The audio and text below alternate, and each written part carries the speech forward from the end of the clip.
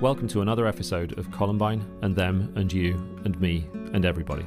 Today, we'll listen to the story of Zac Rissmiller.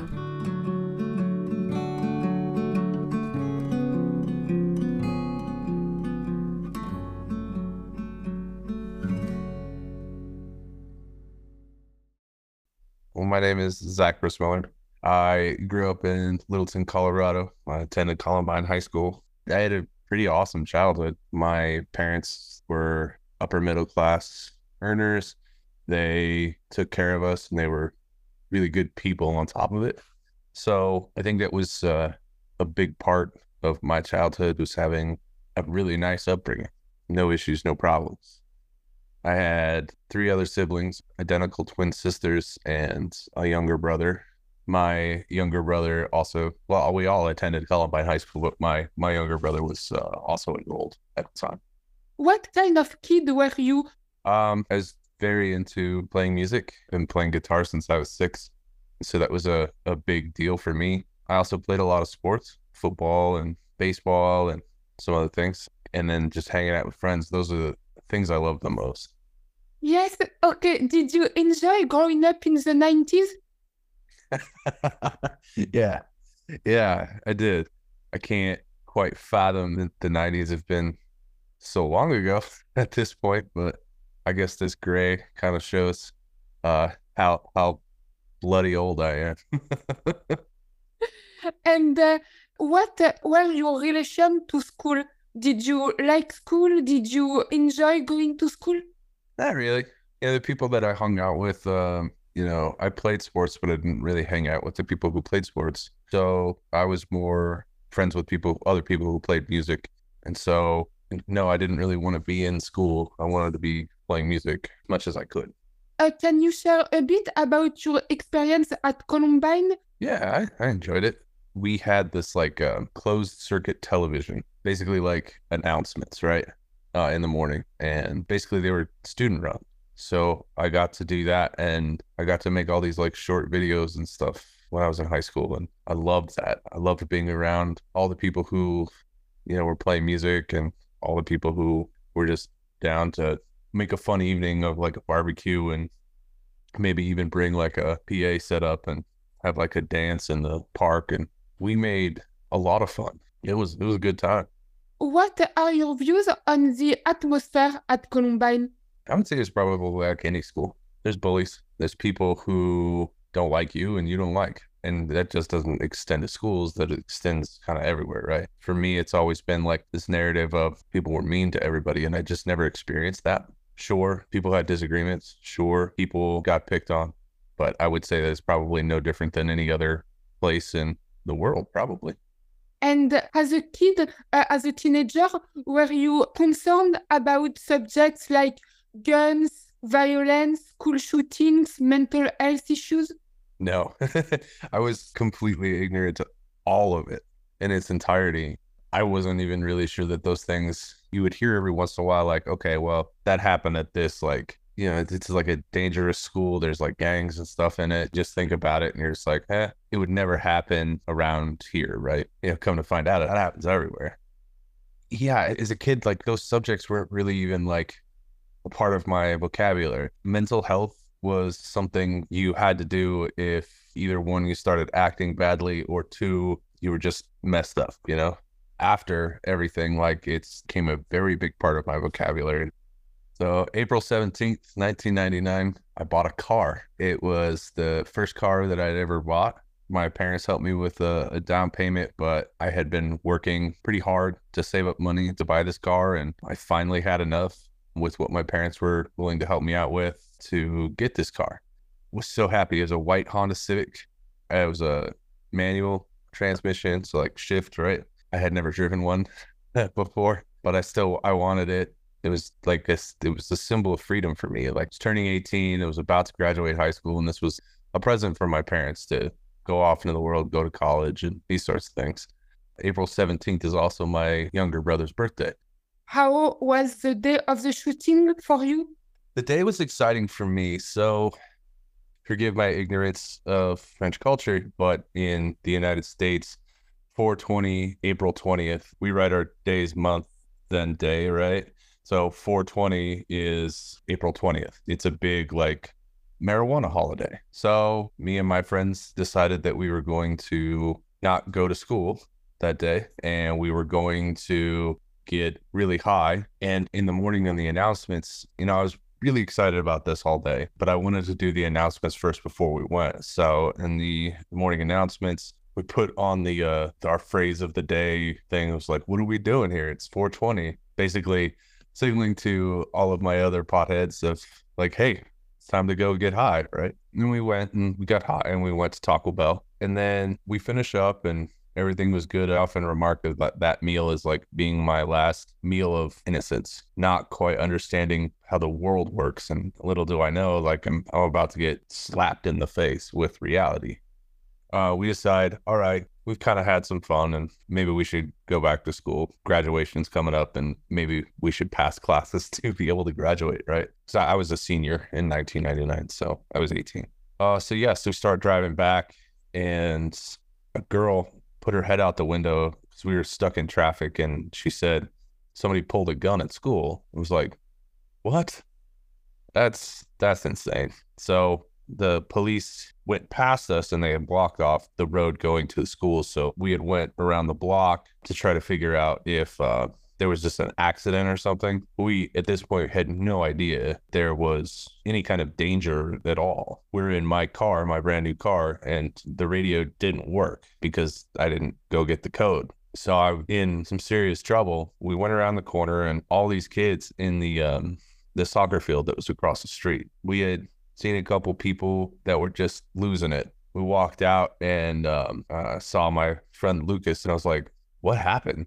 Thinking nonchalantly, like, this is not a big deal. And he was like, man, we were running out of the school. They were shooting at us. It was like, whoa, okay, maybe this is a little bit more than what I thought. Right about as I said that, we heard just pop, pop, pop, pop, pop. And it was like, whoa, what's happening? And then a bunch of ricochets, and the way the houses sit, it was echoing back at us. And it seemed like, we may be in a crossfire. They may be firing into the field and back toward the school. I'm not over exaggerating when I say that there were thousands of teenagers on that soccer field, and we all hit the deck simultaneously, trying to make sure that we were safe from gunfire. And as the gunfire just kept going and going and going, it became a stampede.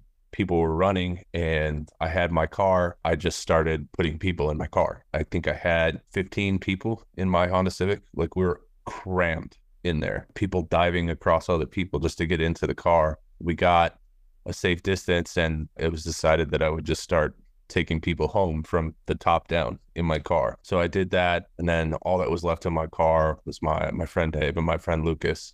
We decided that, okay, we needed to get away from the school, but we needed to get somewhere that had phones so that we could call. So we went to my house, which is a ways away from the school. We started calling parents. My mom met us in the driveway. That's always like the toughest part for me, seeing my mom like that. And then she just said, where's your brother? In that moment, I had no idea. My mom told me to stay at the house, which I did for like maybe 2 minutes. I left to go then find my brother, and I was determined that either I was going to get in the school or I was going to find him. We started trying to drive to the school. Because of all the road closures around the school, it was impossible to get past that side of Littleton. Even with all the back roads and everything that we knew around, we just couldn't get there. We ran into some other folks who said that everybody was meeting at the elementary school that I went to, Leawood. At the top of the hill, away from Columbine, there's like a grocery store, like a Subway.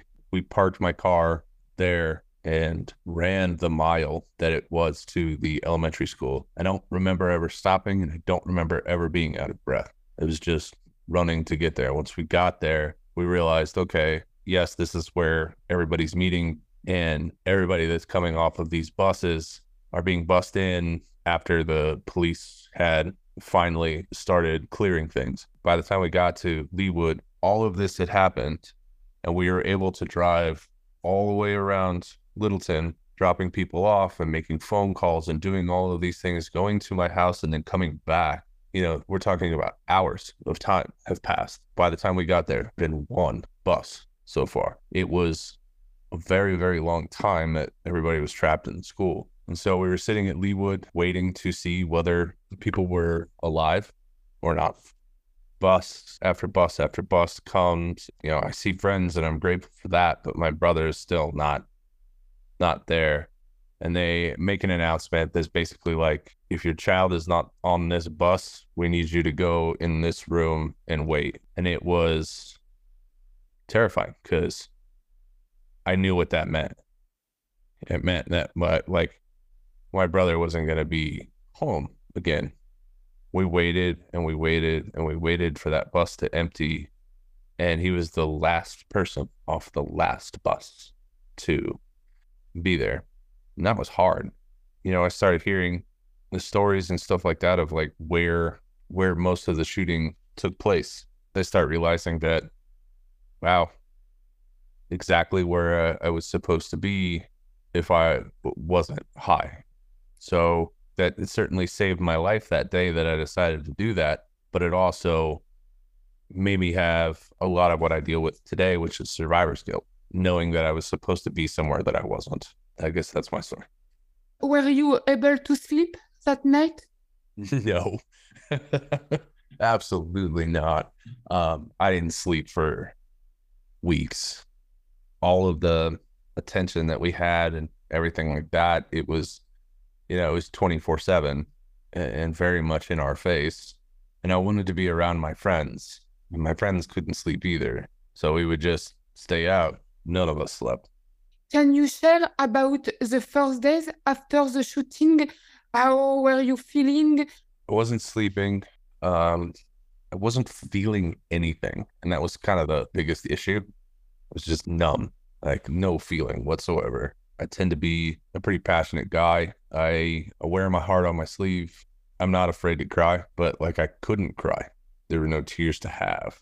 I felt like that was crazy out of character for me.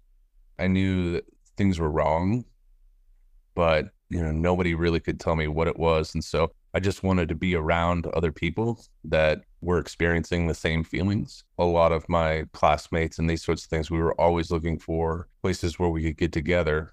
Well, really that night and then the day after were very intense and very pressure filled because the media was all over us. Walking around just the park that's across the way, Clement Park there, walking around there, having people jump out of bushes at us. PTSD, I don't know if it was like a real big thing. I think they called it shell shock back then, but it was probably not the greatest way to get our involvement with the coverage of it, jumping out of bushes at us. It's not respectful in any way, shape, or form. Had press calling, you remember landlines, how those work. We had an unlisted number, but somehow my number got to just about every news organization because they wanted to know why I wrote what I wrote for the morning announcements. As if I knew something was coming. I had to explain to my shame why I wrote these things and what I was doing when it happened, why I was doing it. Obviously, at the time, 1999, like marijuana was not legal. It was a bad thing and caused some police visits and other things.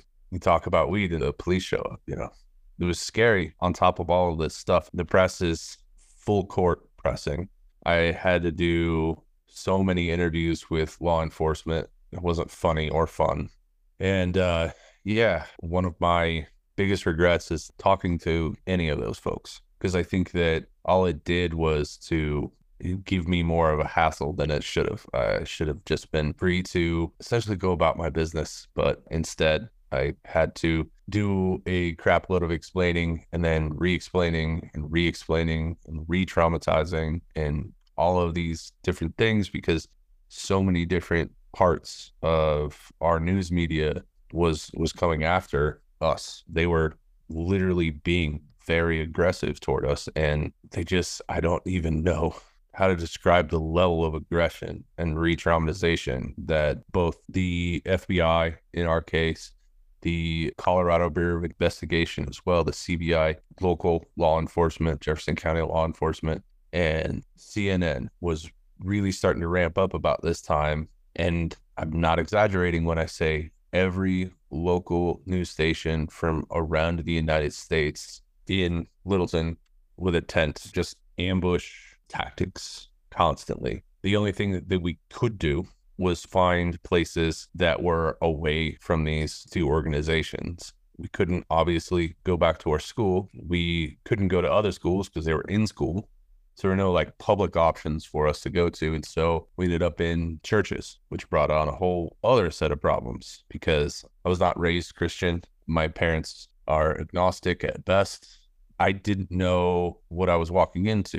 It was very much a white Christian nationalism, these churches, talking about how firearms weren't the culprit here. They were just crazy. Talking about how my lack of faith in Christian faith was probably the reason why all of these things happened, and trying to put the blame on anything other than what the blame should have been on in the first place, is those two terrorists and the firearms that they use. It was really traumatizing for somebody that can't think, can't feel emotion, and then being told that on top of it, it was probably your fault. That was it's fucking crazy is what it was. It was absolutely batshit insane. We couldn't get help from the adults around us because, frankly, I was 18 and you couldn't tell me that I wasn't an adult. So I wasn't going to ask another adult for help because, like, especially in the United States, that I don't know about in France or anywhere else in the world, I can only say what we have here. But there's this like real toxic masculinity thing where if you ask for help, you're less than. I went through a lot of, I'm a man, I'm not supposed to ask for help. And so I'm having all of these things come at me. I had just turned 18 in November. I'm a freshly minted adult. You couldn't tell me otherwise. Adults that should have been looking out for us continued to victimize us. That was really hard to take in the aftermath of everything. So, And can you share a bit about the days at Chatfield and graduation? So Chatfield, that was interesting, right? Because for the previous 4 years, especially in sports, like hated everything about Chatfield. I had friends that went there, but that was the bad school. We don't talk about, we don't do anything with, but it was always a friendly rivalry. And so we started going there, and right away, some friends of mine that went to Chatfield, my nickname in high school was Monkey because I could climb anything. They had made me a monkey, and they had pinned a ribbon on it that was navy and silver, which is Columbine's colors, the burgundy and silver, which is Chatfield's colors. Basically made into heart. The ribbons were just skewed enough to make a heart. The first day at Chatfield, we were met by these seaweed leis that were made for us, and I still don't know like who did it. I know what it means now, but I don't know who did it. But the Hawaiian people had made us these seaweed leis. The seaweed was meant to give us mana and protect us. And it was such a cool thing. Can I take a break for a second? Yes, of course, like anytime. Sorry.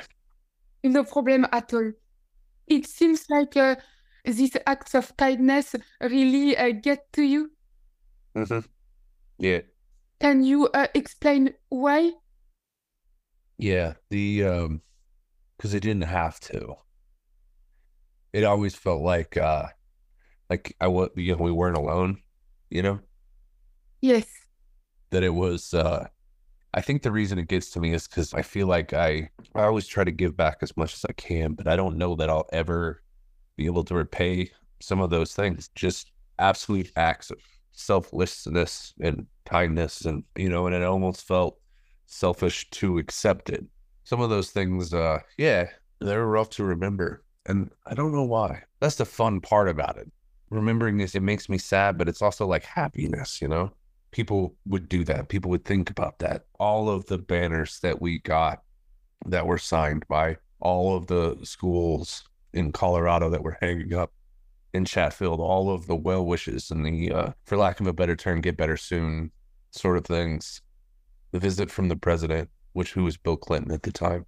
Those things, they mattered, right? I don't necessarily know that it was helpful in healing, but it was, again, that toxic masculinity thing of like being able to accept help and being able to talk about your feelings and let yourself go. Yeah.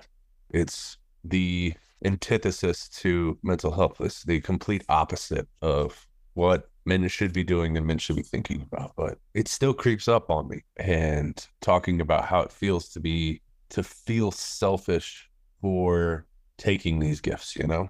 People donated. We had no school supplies. They weren't there. They didn't exist anymore. People donated everything that we could possibly need. At the time, I was doing an internship for a company called Lucent Technologies. And while we were at Chatfield, they allowed me to take one of their like very expensive cameras and kind of start to document all of this. I was so excited because it was a high 8, you know? It was like some fucking technology right there, right? Anyway, they allowed me to take this camera in, and Chatfield allowed me to do that as well, just kind of showing what life was like. And I remember watching the film and just being like, it just seems like nothing happened. Everybody's been told to, and everybody is doing their best to pretend like this didn't happen. And I remember thinking at the time that it didn't feel right to be doing that. We only had 2 weeks after the shooting to then be back in school and pretend like everything was good. And I think that was meant to try to get kids back on track, get them back into a routine, get them back into thinking the way that they do.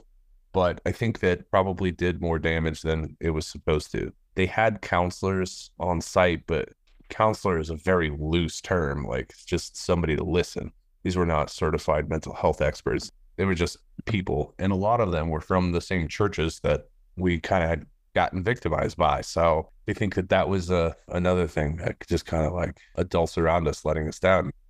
I remember the last day of school. Chatfield has 2 levels, and the lower level is the cafeteria. I remember all of us basically just running and just screaming at the top of our lungs. The moment school was out, throwing papers, throwing as many different things in the air as we possibly could. That poor janitor that had to clean that up. I feel bad for it. We made a mess, but it was good. It was a good like release. I remember thinking, I feel something. I'm not irrevocably damaged. I can come back from this. There's some hope here. And then it was graduation. For me, it was funny because like graduation again was descended on by all of this media and very large police and what my mind would have thought was military presence.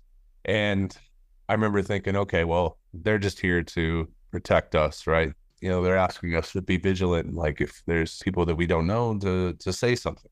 The school had made some pretty big threats about making any kind of statements, making any kind of like show on the stage and these sorts of things. Basically, like if you go up there and do anything that we don't think is appropriate, we will literally pull your graduation from you and you won't graduate, period. And even if you have the credits to graduate, if we think something you did was disrespectful, we'll just take your paper away. We knew that they would do it because in the previous year, somebody came dressed up with clown makeup on their face and they got their stuff pulled super quick. So it was like, all right, there was more threats, but then there was like what I would perceive to be military presence. I don't know that was National Guard or military presence there. Very large people with very large guns. So when I was walking across the stage after receiving my diploma, I knew that my aunt would be able to see my graduation. At the time, she lived in Northern Virginia, which is on the other side of the country, which is a almost 4-hour flight. It was broadcast on national TV, so she was going to be able to see it, and that was cool. So I wanted to kind of throw my hands up in the air and like celebrate like that, but I felt they had such decorum around the whole thing that it was just like, come on, this is ridiculous. Yeah, so I mean, graduation was good. The night after graduation was fun too. We had gone partied quite a bit. That was fun. It was good. And after your graduation, did you leave Littleton? I went to Metropolitan State, which is in downtown Denver. I had a full ride athletic scholarship in cheerleading. I tried to go to college. It didn't work. I couldn't be in school. It was too much. I'd go to class and just like have panic attacks and fucking leave. It's just too many people. Felt like to my then 19-year-old brain that it was a setup, that it's just going to happen again. It's going to happen on a larger scale. So being in a larger college, like I'm like, this is not going to go well. So I dropped out pretty quick. I lived with my parents for a while. I found a job at Dish Network, which is also in Littleton. You know, I was playing music in a band, and that's what really mattered to me. I was working and I had enough to pay my bills, but that was about it. And a piece of extra money went into music equipment and trying to make this band into something. It was a good time, but you know, moving on to another chapter, it's like I don't know that I was ever forced to move on. It was just like the world just did, you know. They're starting to feel passionate about things, and the thing that I felt passionate about was making music. So I just followed that as far as I could. And were you able to imagine your life and look forward to it? No. I had what was in front of me. I was very broken, very, very broken. I didn't realize that what I was chasing was the only thing that I felt anything for. I felt like anything that I was doing at just chasing emotion, essentially. I would be in relationships and I would only be with the person so long as to they made me feel something. And when they didn't make me feel anything, then it was over entirely. I was just chasing things that made me feel, not looking around and realizing that because I wasn't feeling anything, I was just chasing that. I was just chasing the ability to feel again. So my mom could see all of this, and she could see that I was broken. Again, you couldn't convince me that I wasn't an adult, right? So my mom made me go to counseling, which I did not take seriously. I put on a mask and I told the therapist everything that they wanted to hear. It was more of a punishment for me. So I pretended like everything was fine. And instead of getting the help that I needed, I just let it go, going on as if like a wound that was just open and festering. My family was really good. My family was really supportive. I just didn't listen to a lot of what they were saying and what they were doing at the time. My brother did. My brother was able to move on with his life, and it was always very hard for me to move on with my life. I love my brother to death, but we've not always had the greatest relationship. We've not always seen eye to eye on everything. He was with his friends, I was with mine, and the two groups didn't really overlap at all. And so we just didn't really hang out anymore. We've since fixed that. When I was younger, I was also, again, just chasing things that made me feel good. My brother didn't, make me feel good. My brother reminded me of the worst day of my life.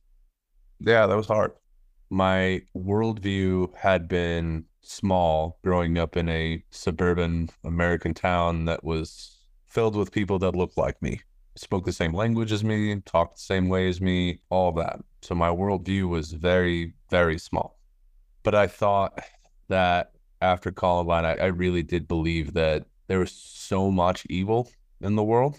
It was inescapable, that at any given moment could happen again. Although my view of the world as far as good and evil has changed, unfortunately, I've never been able to been given hope at any given moment in the United States that it couldn't happen again to me. And as a matter of fact, I know a ton of Columbine survivors that it has happened to again. The way I view the world is still, there's a lot of evil people doing evil things, but I think that for the most part, the world is a good place, or at least tries to be. I think we get in trouble as humans when we start thinking about ourselves instead of other people. And I think that is really the driving narrative, or the driving problem behind the world's problems, is when people start thinking of the self instead of the lot, And that's consistently been my message, is I think that the world has a very big empathy problem. Once we figured out how to solve that, we would literally solve all of the world's problems. There's a very large group of people within the United States that you must always look out for yourself above all others, and you must pursue the thing that is for you and not for anyone else. To a certain extent, I can see where that's it's good, right? Like you look out for yourself, right? You try to do what's best for you and you don't worry about other people. But I think that that's also so bad and so toxic to the lifestyle that we pretend as Americans to care about. Caring about others just really doesn't register, I don't think, for a lot of people. So I still hold those worldviews for sure. I do think that it's getting better because I think that the access to information, because in 1999, cool, I had like Netscape and like web crawler, shitty search engines for shitty World Wide Web, right? It was a tool, but it wasn't really a useful one. My access to information rather was based on what I could get out of the library, right? But even then, that was kind of gate kept in the fact that like almost any nonfiction book that was worth a shit was put in a research section, in which case like you couldn't check it out. You know, if I can't check it out, I can't read the whole thing, right? I think that access to information has brought some change about how other people think and how other people feel. It's brought communities like yours and mine together to a point where like we had a conversation and we met through a social media thing that is very quite literally designed to hopefully bring people together and not be divisive. Unfortunately, it's still divisive and it can be used as an awful thing too, but it can be used as a really beautiful thing. We look at things like the Arab Spring and stuff like that. Like, again, access to information brought about change. It brought about healing and it brought about goodness, you know? And I think that that's what's different now. Can you share a bit about your journey after Columbine? I think I've established that I like marijuana, and I had a black light in my room. I went to work and I left it on. That day in Aurora, we had a tornado come through, and it broke a window in my room and knocked the lamp over. The lamp fell over into a pile of clothes. It's not a surprise that a 22-year-old male didn't fucking fold his laundry or have a basket of any kind to put his clothes in. Fell over in the clothes lit on fire and burnt up my room, which burnt up a lot of memories, a lot of really important stuff for me. And I had nothing. I had to go back and live with my parents and start completely over again because I didn't even have insurance. It literally everything gone. I had no clothes. I had no bed. I had nothing. I slept on a couch for a couple of days, a couple of weeks. My parents welcomed me back. I also needed to like move on with my life and that sort of thing. The idea being that like, okay, I have nothing. I've got to move forward. It kind of made me look at what have I been doing with my life? Like, what do I actually have to show for what I've been doing since I graduated high school? Like, this is nothing.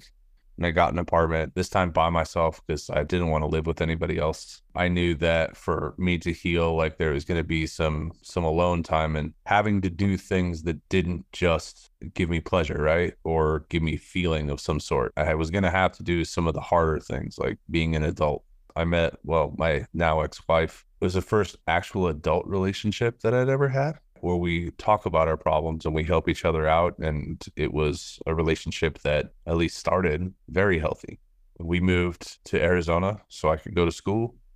In Arizona, people don't know me. I can start over again. And I did that.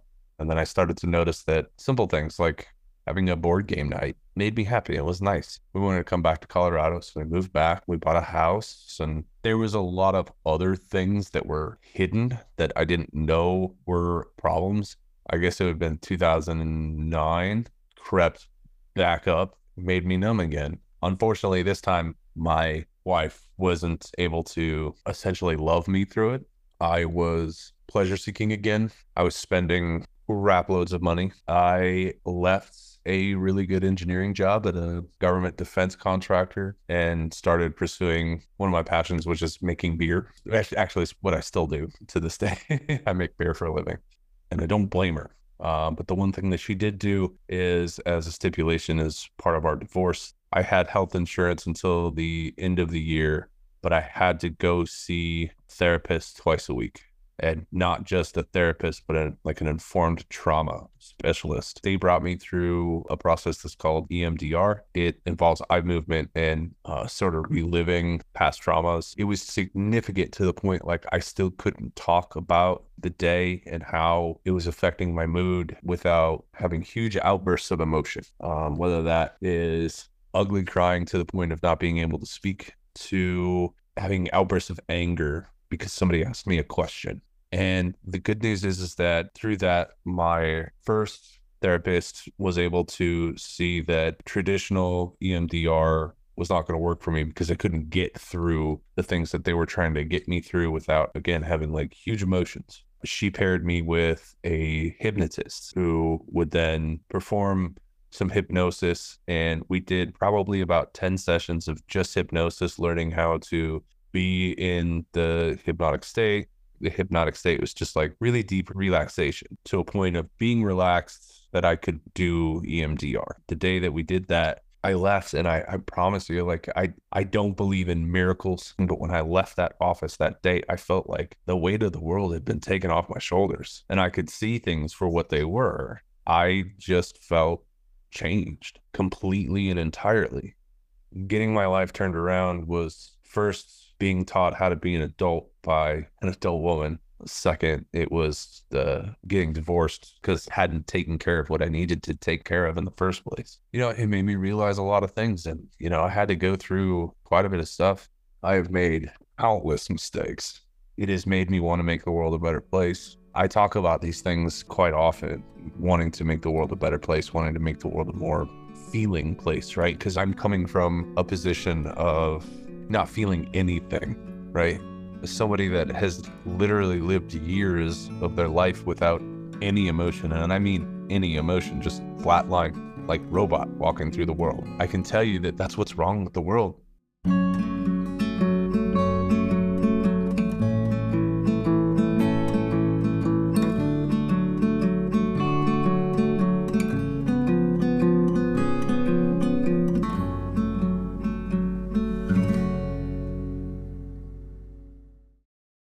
To be continued in the next episode.